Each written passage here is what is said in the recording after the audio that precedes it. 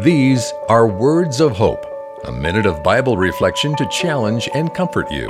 God wants to be closer to us than the closest human intimacy possible. And from that place of love and safety, God walks with us through the hard, scary process of covenanting toward justice with all of creation.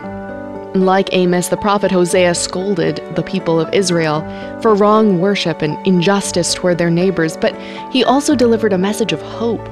Even though we fail every day to worship God rightly or to live justly toward our neighbor, still God chases after us, making us holy and gently leading us toward healing and reconciliation. You've been listening to Words of Hope. Receive our free daily devotional in your email inbox every morning. Our website is woh.org/radio.